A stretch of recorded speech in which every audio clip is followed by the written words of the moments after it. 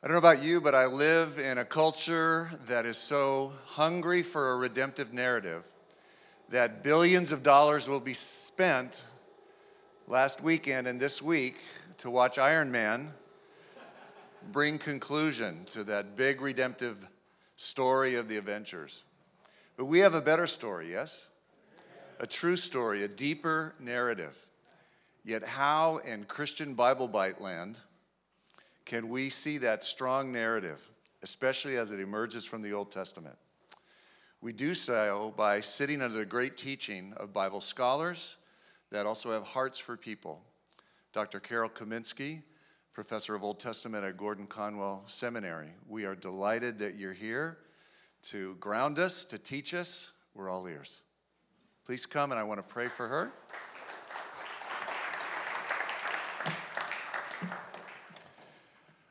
Lord, thank you that your will is done in our pulpits, in our classrooms, in our teachings, in every church, every week. But thank you, Lord, also your will is done in the academy, where the Spirit and the Word are brought together. And we pray that your Holy Spirit and your Word be proclaimed clearly tonight and in all the teachings that Dr. Carol Kaminski gives us. God bless her and open our ears. In Jesus' name, amen. Amen. Thank you. Well, what a wonderful hymn that was. I mean, we were ready to leave and go out, wasn't it? Mighty Fortress and beautiful. Well, it's great to be here again. And last year I couldn't come. I think I had a women's retreat on. So I know Troy contacted me earlier before he booked in anything else. And so it really is. I loved being here last time. It's a great delight to be here. So we are going to be talking about Chronicles over these next couple of days. And so the question is, well, why Chronicles?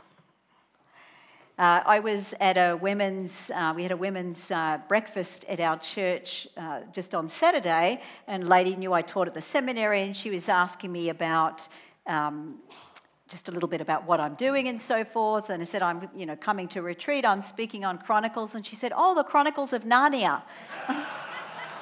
I thought, we have got a bit to go here. And no, Chronicles in the Bible, She's like, oh, yes. With this vague look of some of you may be feeling the same way. So I'm writing a commentary in Zondervan's Story of God series in Chronicles.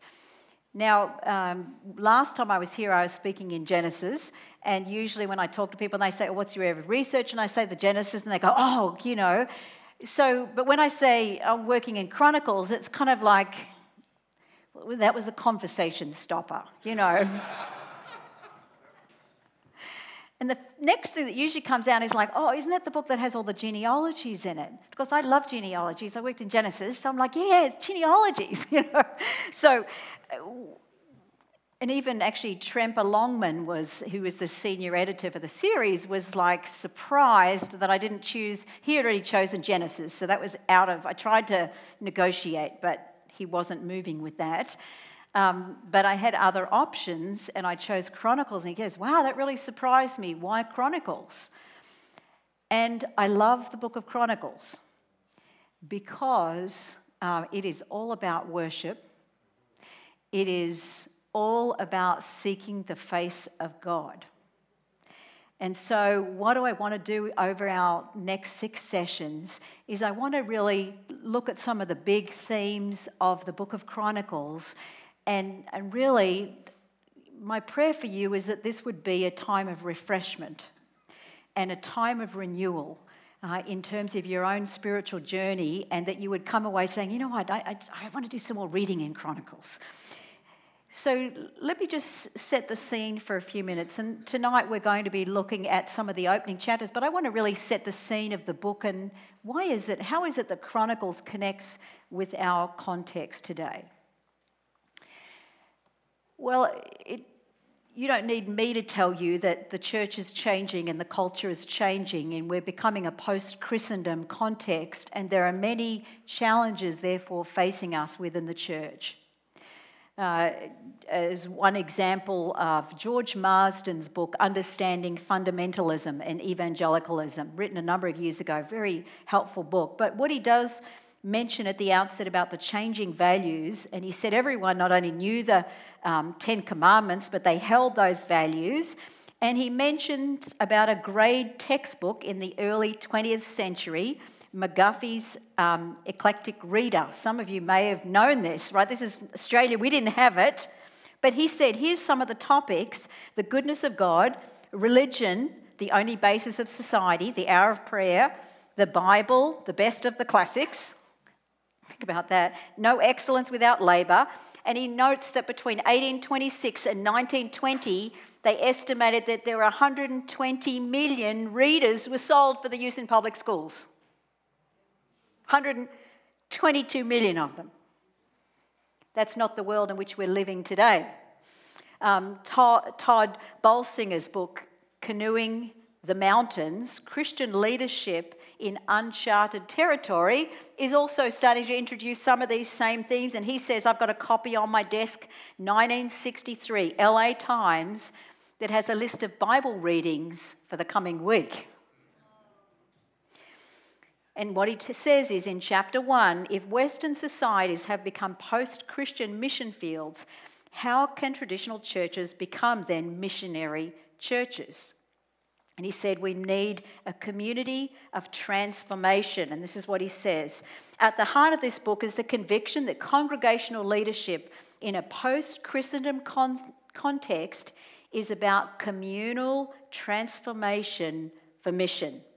In a post-Christendom world that has become a mission field right outside the sanctuary door, Christian community is about gathering and forming a people, and spiritual transformation is about both individual and corporate growth so that they together participate in Christ's mission to establish the kingdom. Then he says on page 45, personally, it would require me to embody the transformation needed and invite others to join it. Let me just repeat that. It's going to require me to embody the transformation needed and invite others to join me. And I think the book of Chronicles is all about transformation and about spiritual transformation. He says we have to learn a new way of leading that begins with our own transformation. So let me just share a few things about Chronicles as we start to set the context for it, why it is so relevant for our context today. Well, the chronicler, and we don't know who the author is, some used to think it was Ezra, but we're not sure now, but the chronicler is writing in a time after the exile when they go back into Jerusalem. Well, why is this so important? Of course, 586 BC, you have the Babylonians coming into Jerusalem. They destroy the city. They destroy the temple. God's people go into Babylon for 70 years. Then they come back, 539 under King Cyrus. They come back. They rebuild the temple, but the province of Judah, Yehud, is this little province in this massive Persian empire. The glory days of the monarchy are well and truly over. There was some hope in Zerubbabel, past his time. And think about what is taking place at this time. The chronicler is living with this little kingdom, with this massive Persian empire. They're no longer the majority. They're no longer ruled by their own kings. Now they are living under as a minority in a larger, successful culture. And so what happens is the chronicler's got to rethink, what does it mean to live as the people of God in a new context? And we think the context is changing. Try living during his time, in the chronicler's time, with the significance of the changes that have been taking place.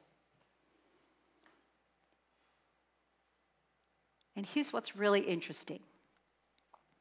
When I hear about, I'm involved a lot in speaking at churches, and when I hear about our contemporary context, a couple of things I think are taking place. One of the things is that there tends to be a little bit of a sense of, like Rod Dreher's book, The Benedict Option, a little bit of a retreat, kind of we're in the dark ages, let's retreat. That's one of the things I'm hearing.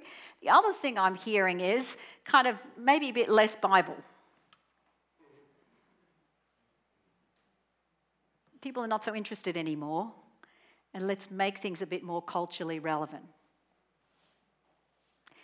What does the chronicler do? 65 chapters, approximately 64 chapters, of retelling the story of Israel. You see, when you don't know who you are, you don't forget your story. You've got to go back to the story, and you've got to get your identity in the narrative of the history of redemption. Think about it. This is one of the longest books in the Old Testament. The level, and not only is he going to go back to the story of kings, going through the history of the kingship, but he doesn't even go back to David or to Solomon or even to Saul at the start of kingship. That's too small for him. He wants to go back to Adam in the garden in Genesis chapter 1, because Chronicles begins with Adam and ends with King Cyrus. My two C's for Chronicles: creation and Cyrus. Bookends. Creation, Adam and Cyrus. The chronicler is writing from this time period, and he's going back to look at the whole story of Israel, and he is a theologian, and he is interpreting the Word of God for his time. He is looking at the books of Samuel and Kings. About 50% comes from Samuel and Kings, but he is not simply looking at the history. He's not telling another history. He is retelling the story in light of the contemporary context. And he wants his readers to learn from it, to know how to live in the new context in which they are living. And I actually think Chronicles is these are important books for the church today. Well, Chronicles has tended to be neglected in Old Testament scholarship, because if you want to really know about what real history is about, you go to Samuel or you go to Kings. But Chronicles is kind of written later. The real history is in Samuel and Kings. Of course, we're finding out that how incorrect that is. I'll be sharing one or two things as we go along, that the chronicler, his insights into historical facts which are not in Samuel and Kings, testifies to the historicity of the material. So that's one part, Old Testament scholars. In Protestant, well, we're not so sure about Chronicles because it feels a little bit too Catholic in places, in terms of liturgy and, temple and priestly and, incense or whatever else that you want to see in there. And so Chronicles has been neglected. One scholar, his name is De Vries, says of Chronicles after working in it, it's one of the richest mines of spirituality in all of Scripture. And that, I think, is my testimony as well. So, lots that it has to teach us. Let me just talk a little bit about where we're headed in terms of our topics, if anyone wants to read up about it, in terms of the specific chapters. So tonight I'm going to unpack a little bit the first 9 chapters, but I just want to give us a big picture to say, why on earth does the chronicler go back to Adam? What is he saying about the identity of the people of God, and what difference does that make for us? So we're going to look at kind of that big picture, the sweep. What are the genealogies all about? Who's in them? Why are they there? Tomorrow morning, we're going to look at the transition from Saul to David. In 1 Samuel chapter 10, we have one chapter on Saul, and then it moves into David. But when David is anointed king, he doesn't become king immediately. He's got all kinds of years where he's fleeing for his life from Saul. And I'm going to be suggesting tomorrow morning that that is part of the call. That the call, when we think of the call to leadership, we think of anointing, coronation. Right? If I was God, anoint him, 1 Samuel 16, coronation should be the next chapter. That's how life works, isn't it? And in fact, we're going to see there are many years of difficulties of fleeing for his life until the time when God turns the kingdom over to David. It's in God's timing. And therefore, the whole narrative of David's life, all the suffering that happens in between, I'm going to suggest that's part of the call of leadership. And we have taken the wrong narrative because we have taken the great American dream narrative as the narrative for our own lives instead of the biblical narrative. And it's the wrong narrative. Mark Labberton has been talking about this in his book. He says we have the promised land narrative. And so I want us to unpack the leadership narrative of David tomorrow morning because I want to look at the role of suffering and the help that God provides in the midst of it. A mighty fortress is our God. That's David's testimony. And it shapes the kind of leader he is. And so I want to suggest at those difficult times, if some of you are coming in that you feel like, gosh, I've just been through years of this, I want to suggest that it's part of the call, but also that God is providing help in the midst of it. And we'll see that wonderful passage. And the Spirit of God wants to communicate to David that God is helping you. I also want to look, as we think about, we'll look at tonight, the whole mission of God. We're also going to see, though, that what else happens with God's anointed is the nations rise up against God's anointed. So God is calling Israel to be a blessing to the nations. It's something we've focused a lot on in the church, rightly so. But I also want to talk about the fact that the nations are rising against God's people. It's both and. And we need to be able to discern which one it is at what season of time. So we'll pick this up in a couple of places in the story, but it happens with David. And David at the end of his life, in terms of his life being sold over to God and why. We'll also look at tomorrow morning, we'll look at Davidic covenant and why this is so central to understand not only the whole book of 1st and 2nd Chronicles, but the whole kingship narrative, where it's moving, and the Davidic covenant in 1 Chronicles 17, the fact that the promises are given to David and his seed, that's why the chronicler spends so much time on the genealogies, because he knows God has made promises. And he knows, in spite of the fact that there is no king, and in spite of the fact that they're under the Persians, and in spite of the fact it looks like a day of small things, that God will fulfill what he has promised.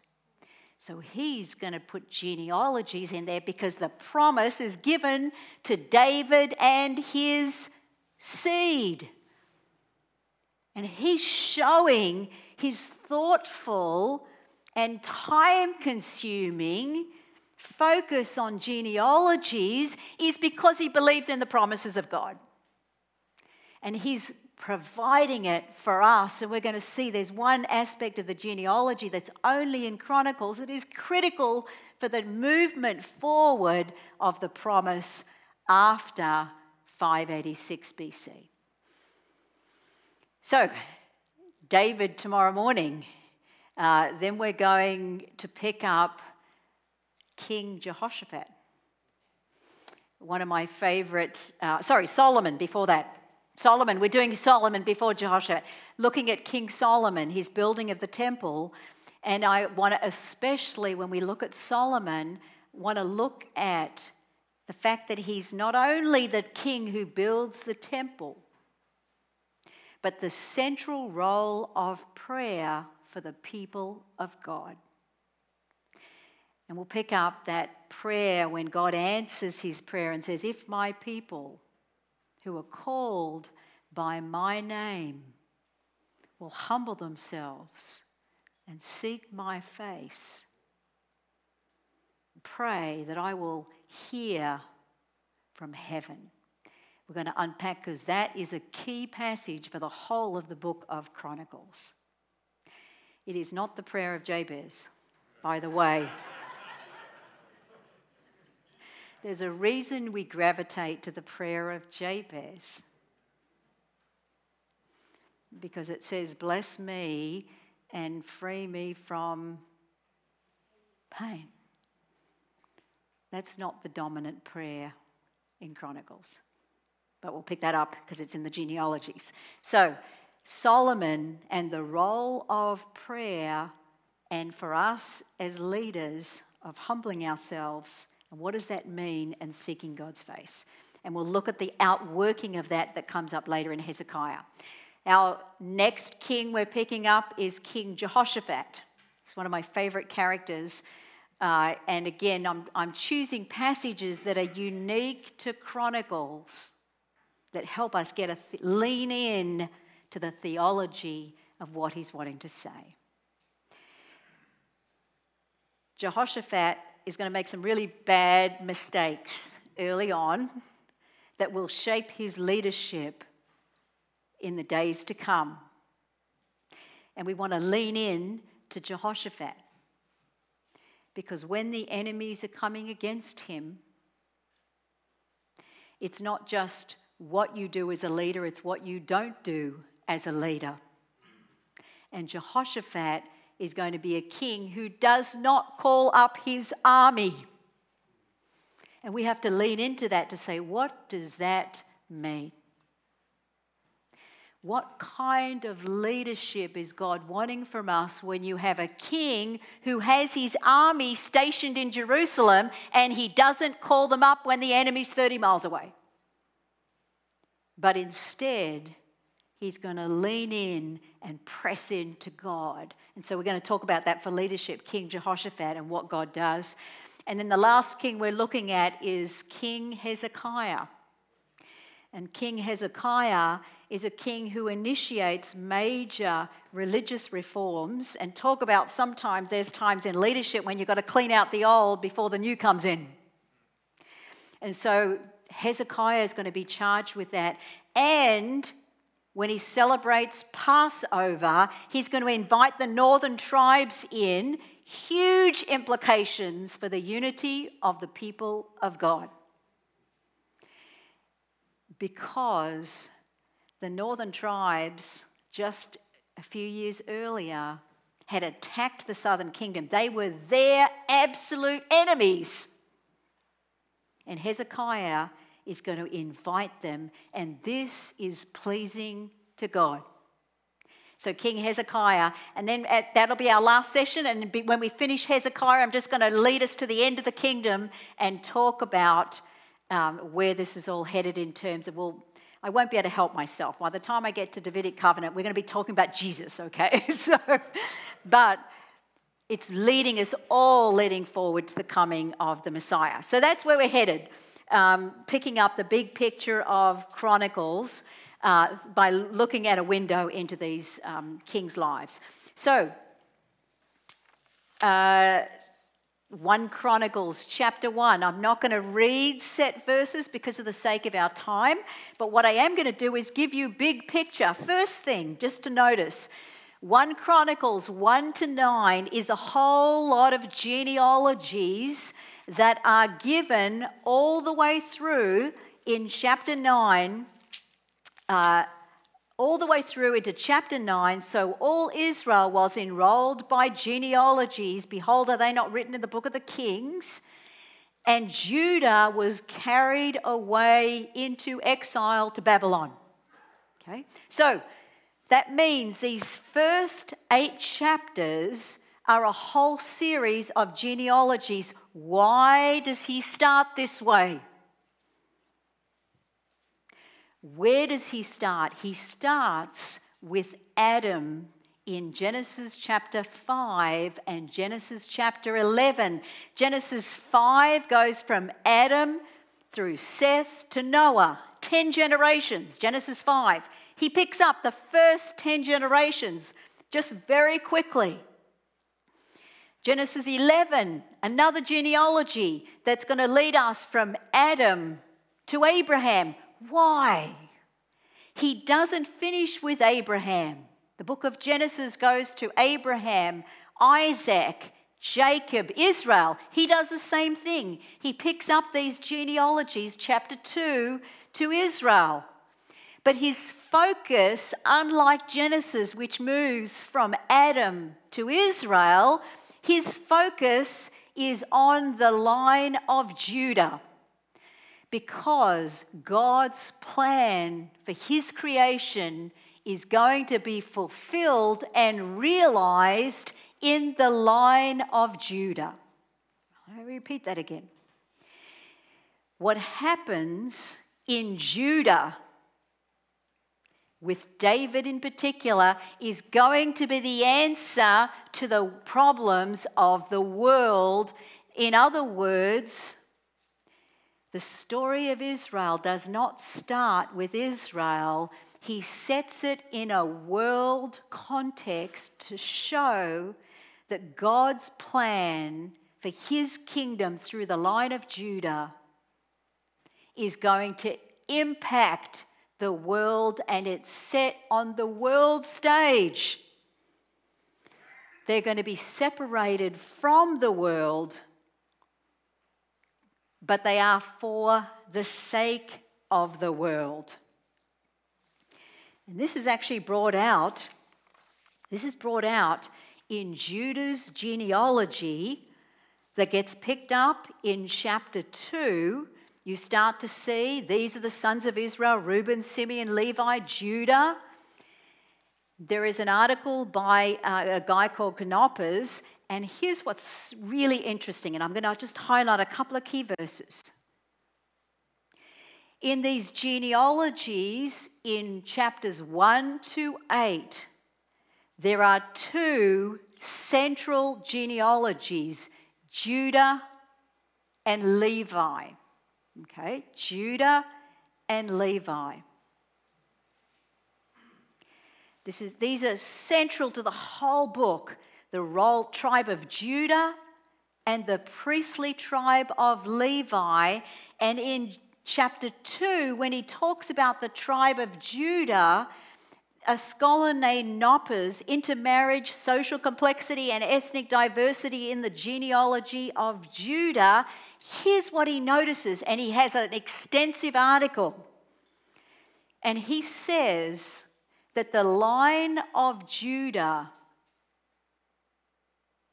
is more ethnically diverse than any genealogy. How many sermons have you heard on that? Not too many, right? We think of ethnic, right?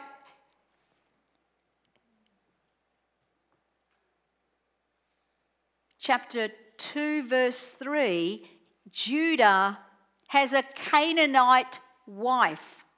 Remember picking up Genesis chapter 38. He has a Canaanite wife. Chapter 2, verse 17. Abigail, sister of David, gives birth to Amas, and his father was Jether, the Ishmaelite. chapter 2, verse 34 to 35, descendants of Jerahmeel, the daughter is going to be married to an Egyptian, and the genealogy is 13 generations in length. 1 Chronicles 4:18, we have a reference to Egypt. We have in chapter 2, verse 3 and 4, verses 21 to 22, we have one of the descendants marrying a Moabite. And in fact, this article that has been written by this guy Knoppers looks at intermarriage within the genealogy, and he says there are Ishmaelites, Arameans, Egyptians, Moabites. What is going on with that? He also notices that there are non-Israelite people who are being incorporated into Judah. This is what Scott Hahn says. The genealogies of the line of Judah include non-Israelites from groups such as the Canaanites, Ishmaelites, Arameans, Egyptians, Moabites, Calebites, Midianites, Jerahmeelites. I always like to put Vegemite in here. It just feels like it should go. But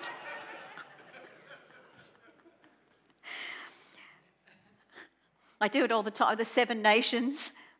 Every time my students are all like, do all that, Girgashites, Jebusites, and, everyone yells out Vegemites, so Moabites, Calebites, Midianites, Jerahmeelites, Maccathites, Kenites. What is going on here?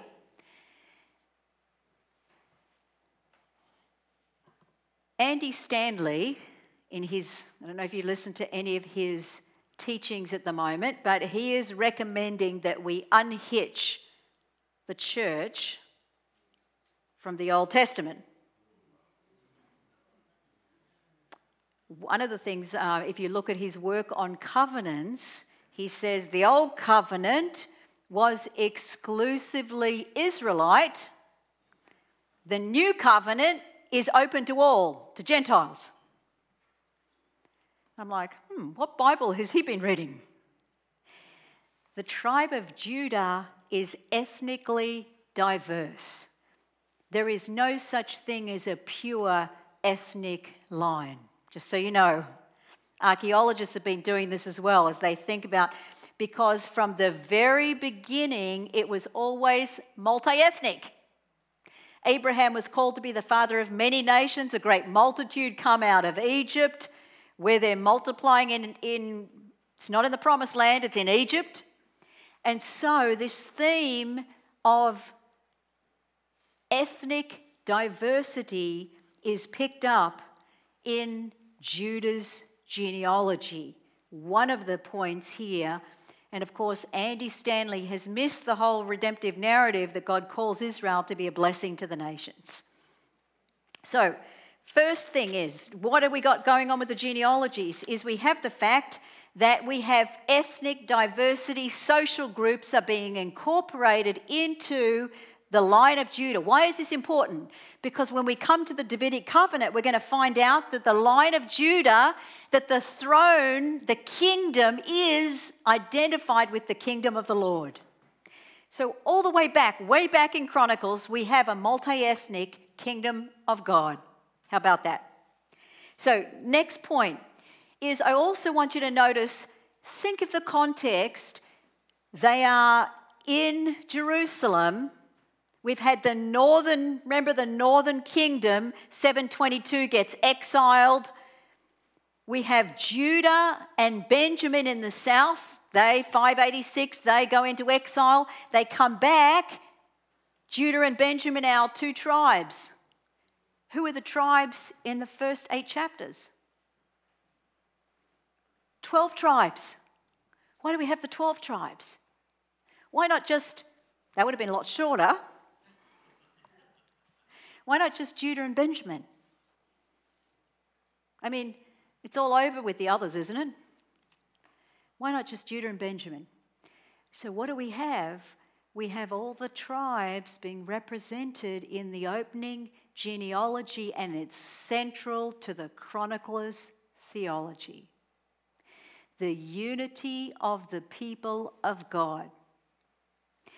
And so, God's call still stands. Hope for the unified people of God.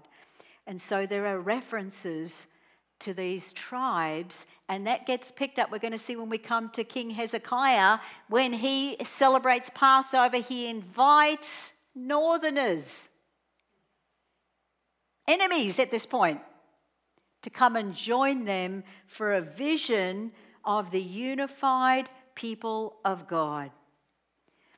And so you have links within these chapters of this unified people and the term all Israel 22 times in the book of Chronicles. Next point we have. Again, I'm giving big themes rather than looking at specific verse just to give us the whole here. The next point just to be aware of as we start to look at it is the two major genealogies in chapters 1 to 8. Two major genealogies in 1 to 8 is Judah and Levi. Okay? The tribe of Judah and the tribe of Levi in 1 Chronicles 6 is Levi. And some have even suggested it's the centerpiece. Okay? So what does that mean? It means we have the royal line, we have the king, and we have the priestly office as central to the opening chapters. Okay? Now here's what's interesting as well. A couple of things here. First of all, when they come back from exile and they rebuild the temple, who rebuilds the temple? Zerubbabel. And who's the other one? Joshua. The king and the priest. Is it the priest's role normally to rebuild the temple? No. The king and the priest are working together. One of the themes we're going to look at in Chronicles is there's no solo leadership. Is that good? The king is not a solo leader. God appoints priests and Levites. He's also going to appoint counselors for the king. He's going to appoint prophets for the king. Worship leaders who the Spirit comes upon who has a word for the king. So first thing is there is going to be a joint leadership here, not an individual leadership. But you also start to see the close working together of the tribe of Judah and the tribe of Levi. Zerubbabel and Joshua, when they come back, they both work together to rebuild the temple. That's all, and it's got references back to Solomon. Not only that, but the prophet Zechariah has a vision and he sees the royal crown put on the high priest. Now, the high priest doesn't wear a crown. He wears a turban. And it says a prophecy that the priest and the king, there's going to be a merging of the two offices. The opening genealogies are showing the tight relationship between the king and the priest. And there are hints of this in the narrative itself. We're going to see this when David brings the ark into Jerusalem.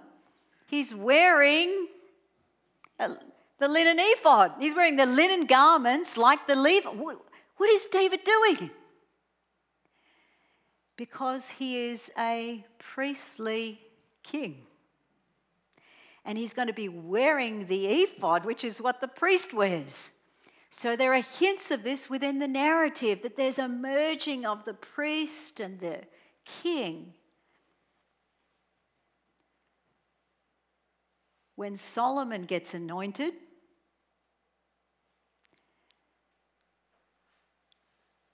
in Kings, the priest anoints Solomon. In Chronicles, the people anoint them together as joint leadership. So there is going to be an emphasis on the priestly king role within Chronicles that, of course, is going to anticipate the work of Jesus being from the line of Judah, but also being the great high priest. So, quick summary. Where have we started? Where we're thinking about these chapters. So, Chronicles genealogies, chapters 1 to 8, starts with Adam. The book ends with Cyrus. Multi-ethnic tribe of Judah that's going to give us hints of God's plan to bless the nations through the tribe of Judah. Multi-ethnic people of God.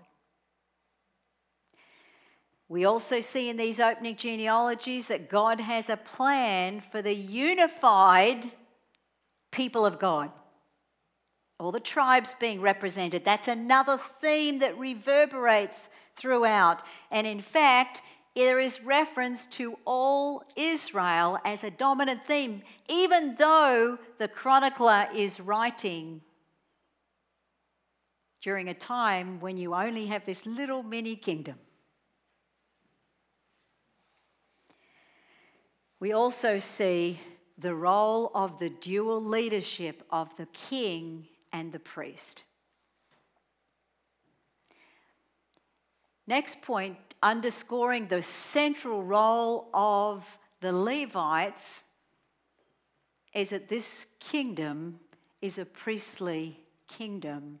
Exodus chapter 19, verse 6. And Scott Hahn has written a book on Chronicles, The Kingdom of God as Liturgical Empire. It's probably one of my favorite books on Chronicles. The Kingdom of God as Liturgical Empire. If you want to have one easy-to-read book, this is it on Chronicles. All right, a couple of other things to mention as we think of these opening chapters is that the chronicler is wanting God's people to understand their calling to be a blessing to the nations. Multi-ethnic. To understand their identity. But he's not going back, he's not looking at their immediate circumstances. He's going back to the biblical story. And notice here that you have how many verses to do with the contemporary context. 1 Chronicles chapter 9 talks about the exile. So that's contemporary, that chapter, and a few verses at the end, but otherwise the whole narrative is going back to retell Israel's story.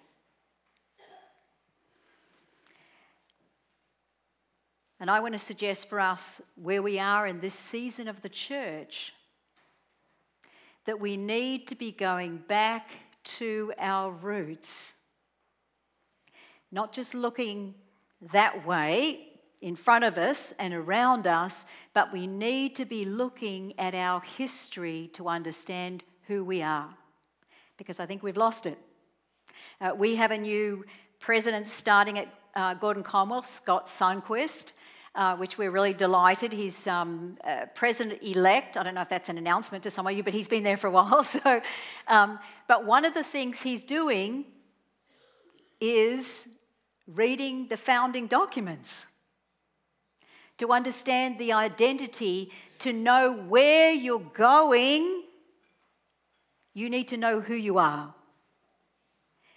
The chronicler is wanting them to get a vision of what's ahead, but he's doing it by going back to the biblical story.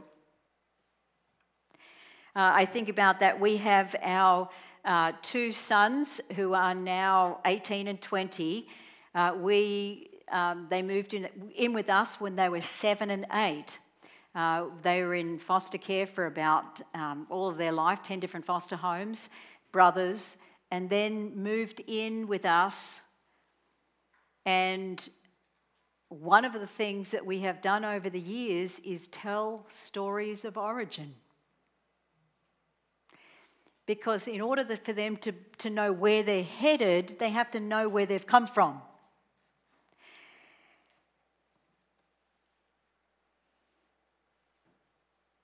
And it's ironic, in a season of the church where we're not quite sure where we're headed, it is also accompanied with biblical illiteracy. Right?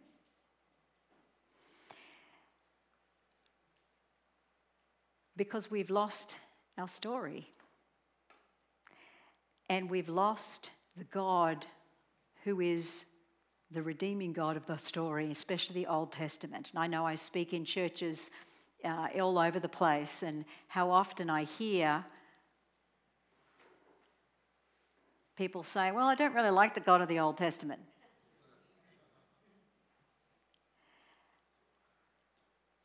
And I think you don't know him. And I think the chronicler could have said, oh, this is a pitiful state that we're in. Persians are ruling. I don't think there's much we can do right now. Let's just wait till the dark ages are over. Let's just wait. Hunker down a bit. Teach our kids. Let's wait till it's over. This guy loves the Word of God. He loves it. How many times he goes back to Moses. And as I have labored through Chronicles, I think this guy has labored for years and years and years. And we can't even read it.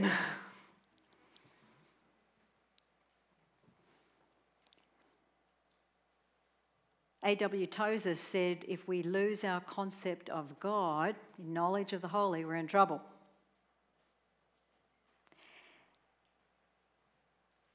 We've got to find our concept of God, and I think we find it by doing exactly what the chronicler is doing, retelling the story of Israel.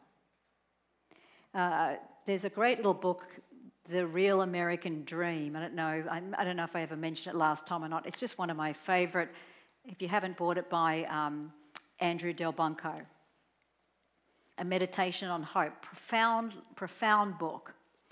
And he runs through the history of the America in 3 stages. And his first is God, nation. And he talks about we had hope in God as a nation, and then we lost hope in God. We had hope in the nation and government, and then we lost hope in the government. Some may be feeling amen to that, but... And then he says, where we are now is the self's at the centre. We've lost the narrative, a broader narrative. And he says, we're kind of stuck. And this is what he says. And he talks about Tocqueville, who in the 1830s said there is a strange melancholy in the midst of abundance. And then Delbanco says, this has special salience today because while we have gotten very good at deconstructing old stories, the religion that was the subject of my first chapter, which was one such story, the nationalism that was the subject of the second chapter was another. When it comes to telling new ones, we are blocked. Here we arrive at the root of our postmodern melancholy. We live in an age of unprecedented wealth, but in the realm of narrative and symbol, we are deprived, and so the ache for meaning goes unrelieved. I think the books of Chronicles are reminding us, and I think God wants to remind us, that this is not the time to retreat and hope somehow things get better. This is the time to learn Hebrew, to learn Greek, send our kids to seminary, pick up our Christian education, teach the Bible in the churches. Because that's where we're going to find our identity, and that's where we find our meaning and purpose going forward by looking back. And so as we start to look at this story, we're going to see that the chronicler is also telling the story for his contemporaries and for his age. So he is wonderful things when you look at how he uses Samuel and Kings, and you see some of the modifications, some of the name changes, some of the new theology that he brings in. He is absolutely making the message appropriate and for his contemporaries, but he is going back to the old stories and retelling them as central for their identity. Jeff Arthurs has just written a book called Preaching as Remembering.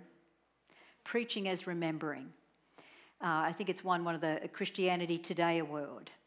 And his point is the central role of preaching to remember the stories of old. Because if we forget the stories, we will lose our identity as the people of God. So, lots of things to be encouraged with as we start to look at the book of Chronicles. And I'm going to do the next 5 or 7 minutes. If we want to have any questions for 2 or 3 minutes, and then I'm going to just do a couple of things with Saul to move us into David. Any 1 or 2 questions? Yeah. Okay, since you went with the whole multi-ethnic direction. Yes, good. And since Ezra is famous for going in the opposite direction. Very, very interesting. How do you reconcile that? Yeah, very interesting. So, and that's one of the reasons why people think, scholars used to think Ezra was the same author. That's one of the reasons why they say that they're not the same author, because of their different theologies. There's several of them, and that's one of them. There does seem to be some indication, at least in Malachi and Nehemiah, that you have some idolatry going on. There are hints of it. I think Malachi has you have married a strange god, and Nehemiah has some hints of it. So that may be what's behind it. That may be what's some of it behind it with the whole Ezra. But I'm not sure. That it's a great question. I have a very good friend of mine who's working on an Ezra commentary. So it's a great question. So that's that. But I do think, of course, you have the mixed marriage. The alliance piece is not a good thing, like with Solomon and so forth, where he marries Egypt. I think that's negative, the Pharaoh's daughter. But we also have, of course, with Ruth the Moabitess. So it may be part of that whole origin of their story, going back to it. But I'm not 100% certain. It's a great question. Great question. Yep.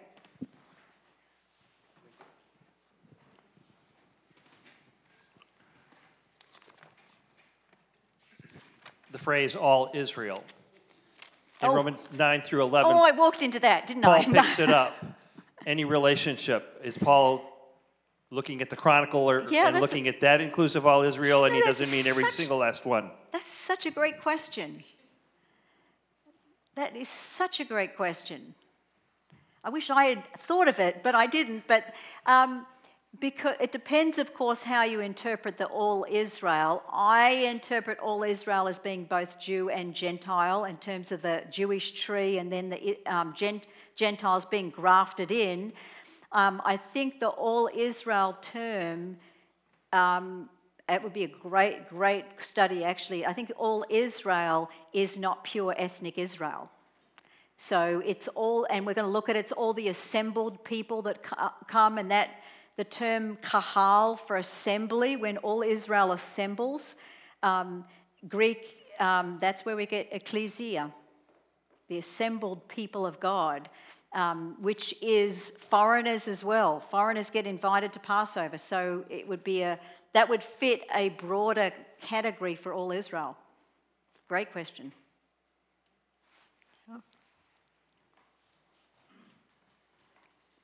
How do you know Judah's all ethnic? Is that the names you saw in the genealogies? So how do we know? Judah's ethnic. You said it's ethnic. So the ethnic diversity? Yes. Yes. So in the genealogy of the tribe of Judah, this one guy, and there's a couple of others that have looked at commentaries, is that the genealogy is intentionally highlighting when people within the genealogy marry foreigners. It's the most diverse out of all of it. It really is fascinating. And if you think of Judah marrying a Canaanite woman, you think of Ruth the Moabitess, right? So they're the big ones we already know about. But he's done work in this, and if you go through it, you're like, oh my gosh, there's Ishmaelites in there, and there's Moabites. So, and scholars have picked up, this is a theology of the kingdom that's multi-ethnic. And think about it, of course, like the genealogies go back to Adam, to Abraham. What's Abraham's name mean? Father of many nations. Multi-ethnic was the plan, Genesis 17. So it may be part of that fulfillment. There's not the direct line. He doesn't quote somehow the promise, but there's a theology of the multi-ethnic, which is very interesting when you're under Persians. Sometimes people want to regroup and become more ethnically separate, but he's got a vision of the ethnic diversity within the tribe of Judah. Yep.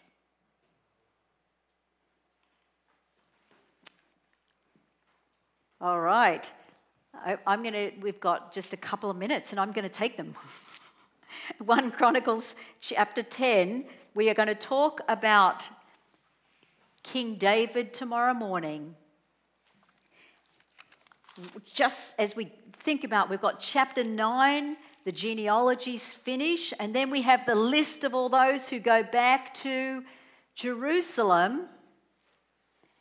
And in chapter 10, you have one chapter, 23 chapters about Saul in 1 Samuel, one chapter in the life in Chronicles, that it is Saul's death that's going to usher in the movement of God for the setting up of the kingdom of David. And we're told in verse 13 of chapter 10, Saul died for his trespass, which he committed against the Lord. That term trespass is going to be another key word to help us unpack what's going on in Chronicles. One chapter to do with the death of Saul, because not only of his trespass, but because he asked counsel of a spirit medium, making or seeking it, and he did not inquire of the Lord. Therefore, God killed him and turned the kingdom to David. So the Davidic kingdom, rise of David, is going to start in chapter 11. So Saul, one chapter about Saul, 23 chapters about him in Samuel. His death is mentioned, and his death is going to usher in the movement for David to become king. This is going to be in the hand of God, and as we pick up the story of David tomorrow morning, we're going to see that there's a couple of flashbacks that go back to his early life when he was struggling, and we're going to see God's help with David in the midst of it as he sends people to come and help him. So, hey, we got through the genealogies. That's the most difficult part, right, of Chronicles. So, what do we got genealogies? We start off with Adam. The whole book ends to Chronicles. 8 chapters, and then the return from exile. So these chapters, we have multi-ethnic Judah. Multi-ethnic Judah. We have all the tribes being represented, all Israel. We have an emphasis on the priestly tribe and the tribe of Levi that's going to give us some insight as we start. It's a kingdom of priests. This is a sacred kingdom. And we've emphasized that you've got to, in order to know where you're headed, you've got to know where you come from. Story. Let me close this in a word of prayer. Our Heavenly Father, we thank you, Father, for your hand upon the chronicler. And Lord, that you have used him and his diligence to study the history of Israel and to give us a record of it because of what you want to say to us.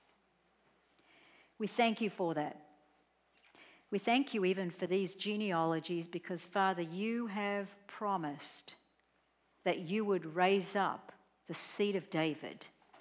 And we thank you for whoever this chronicle is, that he knew it, and that you put it upon him to write these genealogies as a record of your saving purposes. And so we thank you and we bless you in Jesus' name. Amen.